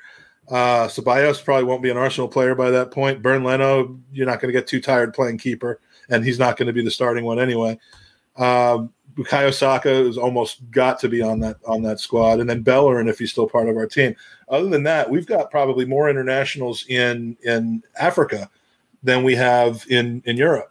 And I don't know when the next African Cup of Nations are. It seems like it's every 6 months sometimes, but that's going to be our bigger issue, I think, than the Euro. So, I mean, to the question, yeah, obviously depth is always going to be important, but I don't know that it's any different than it always has been, because in various portions of the world, there's a summer, tournament, a continental tournament just about everywhere, either January or July every single year anyway. So it's as important as it will always be, especially for a team with full internationals.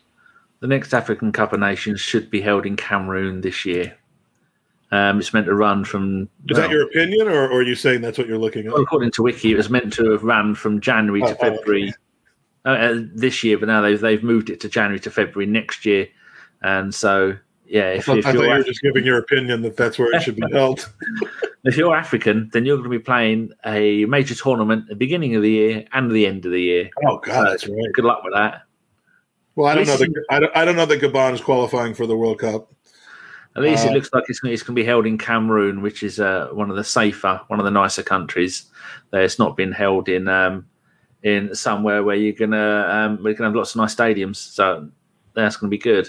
Yeah, because sometimes they hold it in shitty countries where you think, oh, that's probably not a safe place. Much like when we held the World Cup in Russia, not really a good idea. If there's any Russians watching, I'm very sorry, but no. Qatar, not a good place. I'm not entering this conversation. Well, there's some places that should not, like we see the number of UEFA Cup finals are held in countries like Azerbaijan. Why the fuck are you holding it there? No one wants to go there. Especially a whole new podcast. Anyway, let me crack on. This one's for you, Mike. So Matt L. Roberts, he says, what were the odds on John Olympiakos and why was it always us? We are going to have to do it the hard way. I actually have the answer to this. The odds were 98%. And the other 2% was going to be Villarreal because of Unai Emery. But Olympiacos, we were talking about this before the podcast. Olympiacos is the new Barca and the new Bayern. I mean, we are bound to play them twice a year in some tournament. And the good news is we won't have to do that for very long, because in the Conference League, the Europa Conference League that we'll be in next year, for the next 5 years, it'll be like Cluj or Young Boys every single year. We won't have to worry about Olympiacos anymore. But yeah, Olympiacos seems to be, I mean, they're not a bogey team. They're just a team that we play every year. We can at least get past them at times. Not last season, but I'd bank us to get, it's not like running up against a brick wall like we did against Bayern Munich 18 straight years and Barcelona the other 18 years. So the Conference League final is in Albania next year, Danny. I mean, Albania used to be a terrible place to go, but now, much like most of Eastern Europe, is pretty good. But there are some countries that I wouldn't want to. I expect the FIFA to have the next World Cup in Venezuela. There you go. That's the kind of organisation them fucktards have. I believe the next World Cup is here, actually. I mean, Danny, if we're going to do an extra, we should maybe talk about the Euros. Like, if we're going to do an After Dark special, because I'm sure you and I could, and Josh, and what's the other one's name? The long-haired one? Chris, that's the way. No, could wax lyrical. I forgot his name. I forgot his name after I stopped seeing him on Twitter. I don't know what happened there, but what happened? Is it not on Twitter? What's happened to Chris's Twitter? I must ask him that, because I seem to ask him every day, but he doesn't always tend to respond, bastard. But, talking about countries and stuff, every now and then, every 6 months, I put a Burkat one into Twitter and I search what people are saying. It's usually good stuff. There was 2 blokes having a conversation that both unfollowed the pod because I said on the pod, I'm really glad to see there's lots of lots of British players, homegrown players playing for the Arsenal reserves, and they said that was me being horrible and they're never listening again. Racist. These people don't understand football. The rest of the conversation that pod was about the homegrown quota, little bit about Brexit, and the fact that these players, Saka and Smith Rowe, they've grown up being gooners. They're less likely to do a cess Fabregas, you fucking idiot. So before you get the hump and decide you're never listening to the show again, understand what homegrown means and how it affects our bloody squad. Muppets, not that else. Yeah. Go on, Carl. Sons of a bitch. These are the views of Danny GFP. I'm not a Burkat Wonderland podcast. The views of our guest and our host are not necessarily then what else? What other views are supposed to represent your podcast? Then? Yeah, homegrown. Fucking idiot. What happened to Ellis, by the way? Did he finally get his feelings hurt? Did he get his feelings hurt by Carl or what? Well, because I'm the only key worker in that for ABW. I mean, Ellis goes to a hospital every day and reckons he's a key worker, but I'm the one that's moving millions of people around London every flipping day. Well, I say millions. There's not really millions of people moving around London because we're in a national lockdown. But, I'm still a key worker. Dozens of people a day you're moving around now. Yeah, exactly. I mean, there's more people traveling than should be, but we are where we are. Yes, Ellis is still all right. Chris is, I don't know, watching French football somewhere. Nope. It's very quiet because after half the French teams got knocked out of the Europa, you didn't really hear from Chris. Funny that. Oh, dear. It's like watching a family slowly drift apart. It's hurting my heart, No, we'll get on fine. We'll chat, and we're all still in. We've got our very, very old WhatsApp group. Still got Fifey and Simon in there, and then we've got the old one with us lot in there, including Jeff, and then we've got the new one with Femi and Nick and Richard in. Carl, there's one more. You know what all those groups have in common? Fuck all. I'm not in them. Well, you don't need to be. I'm not complaining about that. I'm just saying it's a nice thing for you guys. Mahrez has just scored. How many groups are you in that are Arsenal based? I hear you talk about. You must be in a dozen. I hate it. It's too many. Andy absolutely hates it because every time something comes up for the podcast, I create a new group, and he's like, "I'm in like 26 Arsenal groups with the same guy." I shouldn't forget the ones with Stefan and Lion Gooner and Mr. What's his name? Ryan from Orlando. You got one of them? Did you say nice? Chris Lodato. Oh, Chris. That's right. Yes. And Hedgehog was Travis. That's it. And there's a keeper's in there, but a keeper's gone mental and run away. Oh, there's another question just for you in our chat. Private chat. Oh, yeah. Okay. Question for Carl. You answer it, and I'll have a little snooze. I've worked hard. I'm not going to do a Chris. Behave yourself. Looking at the importance of the UER and ESR, possible absence from whom to start for Olympiacos as the front for Pepe, Saka, Odegaard, Uber. No one understood that question because you mumbled it to yourself. Oh, okay. So looking at the importance of the UEFA and also ESR. It's Emile Smith Rowe. I knew that, Danny. Shut up. As possible absence, whom would you like to start versus Olympiacos as a front four? Would it be Saka, Pepe, Odegaard, or Uber? You got to play the strongest team humanly possible. You have to go, and so for me, as a front four, I would go for Uber up top, and then I would go for Saka, Odegaard, and I would probably go for Yeah, I'd go for Pepe, and I'd have Saka and Pepe interchanging, confusing the fuck out of these people, because 1 minute you'd have Saka on the left and then you'd have him on the right. And again, like Mike was saying, it all depends on who you play at right back. I think if you play Cedric at right back, then I think it's a good shout to have Pepe playing, because Saka and Cedric, Pepe and Cedric have that interchange with them and they can play well. If you play Bellerin there, which he probably is going to play, I think it's...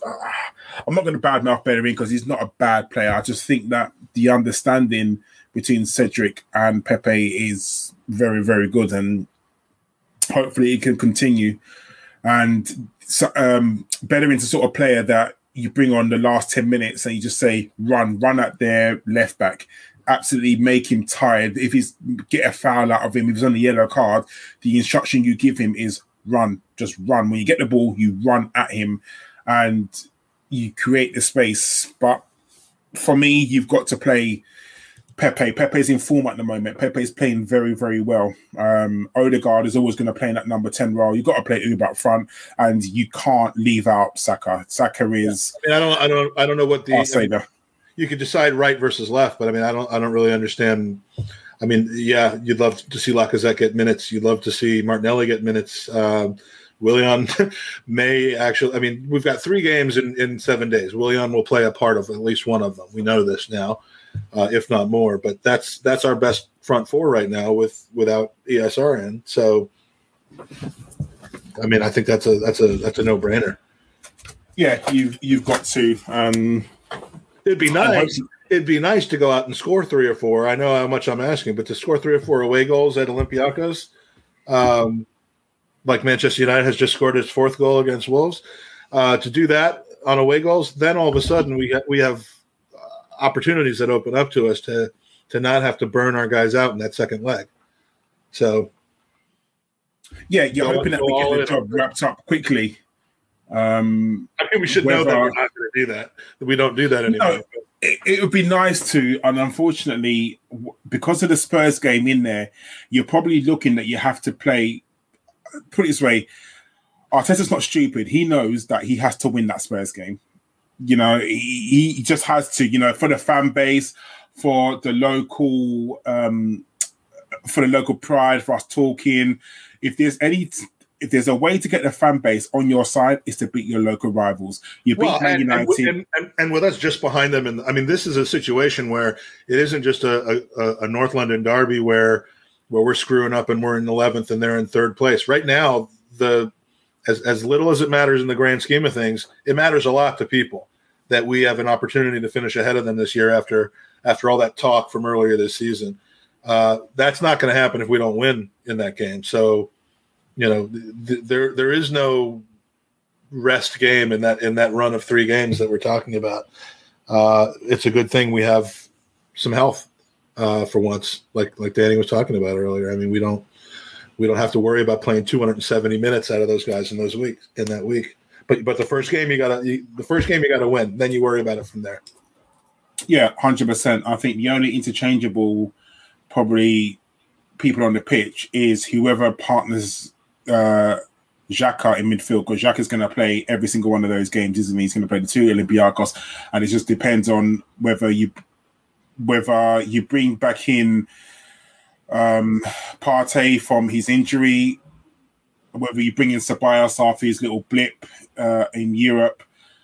That will be the interchangeable one. I can't. Maybe El Nene, you know, does he start any of the games? So it just depends on who partners Xhaka. Then who plays centre back is whether you play Gabriel and Holding, whether you play Mari, whether you play Luiz. I think that's also very important. I think the only rock solid is the front 4.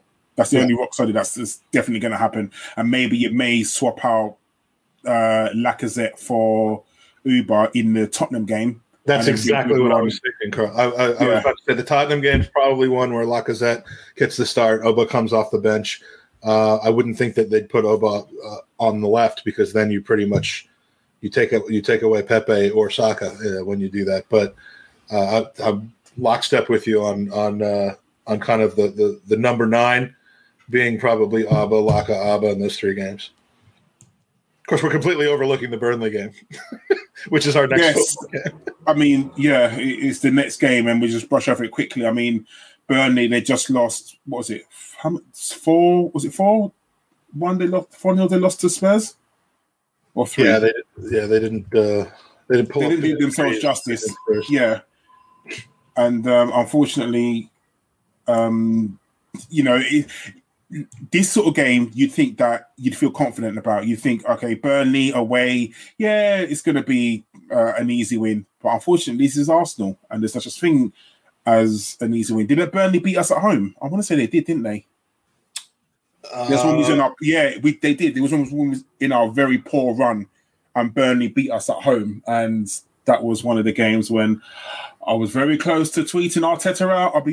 God! Right in the middle of December was the fingers were like over the keyboard, ready to go for so many of us. I was right there with you. That was the Arsenal Burnley game. Was I believe? Yeah, that was the one where Xhaka lost his head and Aubameyang got the own goal. And so we've got to beat them. We've got to go away. We need that. Some sort of luck. I mean, they're going to try their best to shut up shop, and they're going to want to draw. If we play how we've been playing, and we're going to play Saka, aren't we? We're definitely going to start Saka. We're definitely going to start Odegaard. We're definitely going to start Pepe, and it just depends on whether you give Oba that chance from the start, or whether you bring him off and you start Lacazette. It all depends, but. We have to beat them. We have to try and beat them. They're a strong team. They've got some decent players, but they don't have enough players they shouldn't worry us. And that's the problem. The fact that they shouldn't worry us makes me worry even more. It will. But we're going to have one eye on the Olympiacos game, aren't we? We're going to be thinking, okay, although we're playing on the Saturday and the Olympiacos game is not until the Thursday. So, it's a decent kind of rest. And I'm assuming that we're probably going to fly out on the Wednesday night, train, and then play the game on Thursday. Mike, what do you think? Do you think we'll beat them? Them being Olympiacos? Burnley. Oh, Burnley. I do. I mean, I can't figure this team out because just when I feel confident about us winning our next game, we self-destruct. Why did I say self-immolate? That actually does kind of describe what I'm talking about. That's like really dark. Like it's not even just that we're bad; we're actually setting ourselves on fire. But yeah, that just tends to happen whenever we think the worst is about to happen, whether it's, pre-game when you see the lineup come out against Leicester, or whether it's, right before the Chelsea game on Boxing Day, all of a sudden the best things happen. So Burnley is a trap game though, because I think as we've just done, a lot of people are focusing on that 3-game run next week and not thinking so much about Burnley because it's kind of fallen in between. But I've got faith that this club is starting to understand what they need to do. They're starting to play better together. We are always due to play down to the level of our opponent, and I don't know that changes on Saturday, but I like us to pull out a win in that one. I wouldn't say it'll be dominant. We won't do the 4-0 that Spurs did on them last week, but I could see are we doing predictions or you would just do I get specific? I mean, what score line do you think we're going to win by? I could see a 2-1 win in this game. 2 goals from Pablo Mari. Oh, God, you do that, you'll be a rich man if you put a bet on. I know that. I'll buy a shirt. I'll buy a Pablo Mari jersey for anybody that watches this podcast, retweets it if Pablo Mari gets a goal or an assist and we win. No, I'm sorry, 2 goals or assists and we win. I got to make it a little harder this time. Do you think we'll beat Burnley?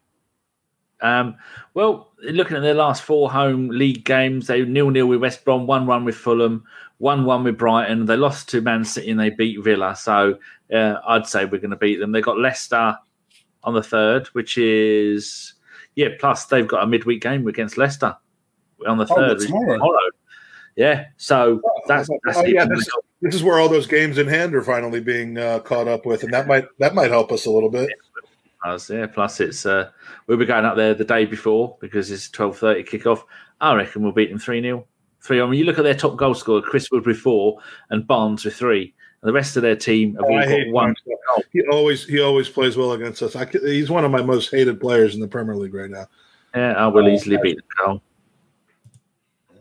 And then we'll be on for Olympiacos. That's going to be the tough one. That's going to be our away to Olympiacos. Does worry me because they're a decent team.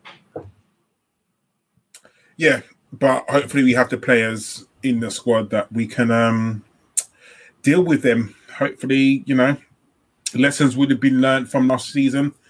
Hopefully history doesn't repeat itself and we come through that game. We beat the Olympiacos. We beat the scum. We beat the Olympiacos again. Good week. We go. We move. Indeed. Right, Danny, let's say our goodbyes. I want to say thank you to all the listeners. Oh, gentlemen, shout outs. I just realized I had to come up with one and I got it. Okay, go on then, Mike. Go for it. Okay. Gentlemen, shout out to Mike Hernandez, Mikey Hers, as he's known on Twitter. The guy is one of the first people who regularly communicated with us when we started doing our podcast, other than Danny, who probably was the first person that we actually met through it. But Mikey's a good guy. He's always willing to lend a hand to our charitable efforts, and he did so this year. And in exchange for that, not in exchange for that, because he didn't ask for this, he just got a signed shirt from Alan Smith thanking him for his kindness and assistance with the charity. And apparently it arrived during the podcast today, and he was in the chat talking about it. So love you, mate. That's a little bit more than a gentleman's shout out, but definitely top gooner. That was really, really nice, to be honest. Really good. Danny, who is yours? We've got a couple of podcasts where we've got to say thank you to Paul Nell1, who has joined our Twitch. Very nice of you. And then there was someone in our chat. I said hello to him earlier. I can't find his name now. And he has just joined the YouTube channel. God, I've scrolled up. It's not there. Why can't I remember his name? That's very annoying. Anyway, thanks to him. And then also, this is my personal one. This is Ryan does the Mr. Arsenal podcast. I'll put it in the chat. People can go and click on that. That's the quiz that I was on at the weekend. It was a really good quiz, 2 and a bit hours long. Ryan always arranges really good quizzes. Mike does all the questions, and us lot do our best to try and answer them because Mike is very, very tricky. This is Mike McDonald, not me. Not me. No, not you, because you can barely write your own name. Mike McDonald, who is an Englishman living in the USA as a football coach. Lives in Tennessee. If you can go and click on that and give it a like and go and watch it and subscribe to his channel. The other one is that's Mike's channel. There, I'll just put that in the chat. That's his interview with Lee Gunner. Lee is a person who some people like and some people don't. Very political way of putting it. So it's a really good interview. I'm only 45 minutes in. And so, go and watch that. Give it a thumbs up. Subscribe to Mike's channel because Mike is whoring himself out to anybody who will have him at the moment. He's doing 10, 12 podcasts a day. And my agent is killing me because I told him, I'm like, the man needs to, Mike Feinberg needs to sleep. I need to eat. Clearly, I need to clean off my laptop after each one, and I'm being overbooked. The person who joined our YouTube was Josiah. Messed that up. Yeah, he subscribes. Thank you very much. I think he's an official mushroom now. There you go, Cole. That's all I've got to do. Oh, there he is. He's there in the chat. Why couldn't you have done that when I'm maybe having to go and look for it? Thank you very much. All right. I'm going to do mine quickly. Mine is to Bobby Chakraborty. That is actually the first person I met through the podcast in person. I met him and the beloved David Faber at the exact same time at the Gunners Pub. God, I miss that guy. I don't miss Bobby Chakraborty that much, but sorry, I just stepped all over your gentleman's nod. I just got excited. Got excited when you mentioned Bobby. Bobby's a good guy that we always interact on Twitter, so like definitely shout out to him, and also shout out to Norma. Norma is or Noma, I should say. Sorry, don't butcher me for butchering your name. I'm really sorry. She's always a good person to interact with as well. Those are my two shout outs, and that is it. Like I said, Mike, thank you very, very much for coming on. It is a pleasure. I think it's the second time or first time I've been with you. I think it's like the second time, and it's been a long time though. And I interact with Danny so much, but I don't get enough of you. And so this was. I don't let you near them; you'll steal them. This was an absolute pleasure. Thank you very much, Danny. You kind of had to be here, so I'm not going to thank you. I'm just going to say next time, turn up earlier. I will. I was busy weeing. I've had 3 during the show. Oh, there's another one. Listen, whatever showers you want to take, like whether they be golden or not, that's up to you, Danny. Some people pay for that service. Thank you very much for you, Cole, for turning up before you close the show. It's I always, because you are my favourite, and I always like having you on. And Mike's my American. I just want to be better than Chris. Like as long as my bar is to be better than Chris. As long as I'm better than Chris, then I'm fine. Why would I want to talk about Willian for an hour and a half? Yeah, start off. I could be a Farmers League. Go on, Cole, in the show. Right. Again, thank you to Mike, Danny, all the listeners. We will be back on Saturday after the game against Burnley. Who is going to be on? God knows. I have no idea. It will be sorted out. You will see 2 lovely people or 2 horrible people if Chris is on. So we'll see then. Until such time, we'll see you later. We have been a Bergkamp Minded and Arsenal podcast. Until such time later, goodbye. #fuck Ellis. As soon as I scored that goal, I was fucking livid. Splendid business. Get down, dog.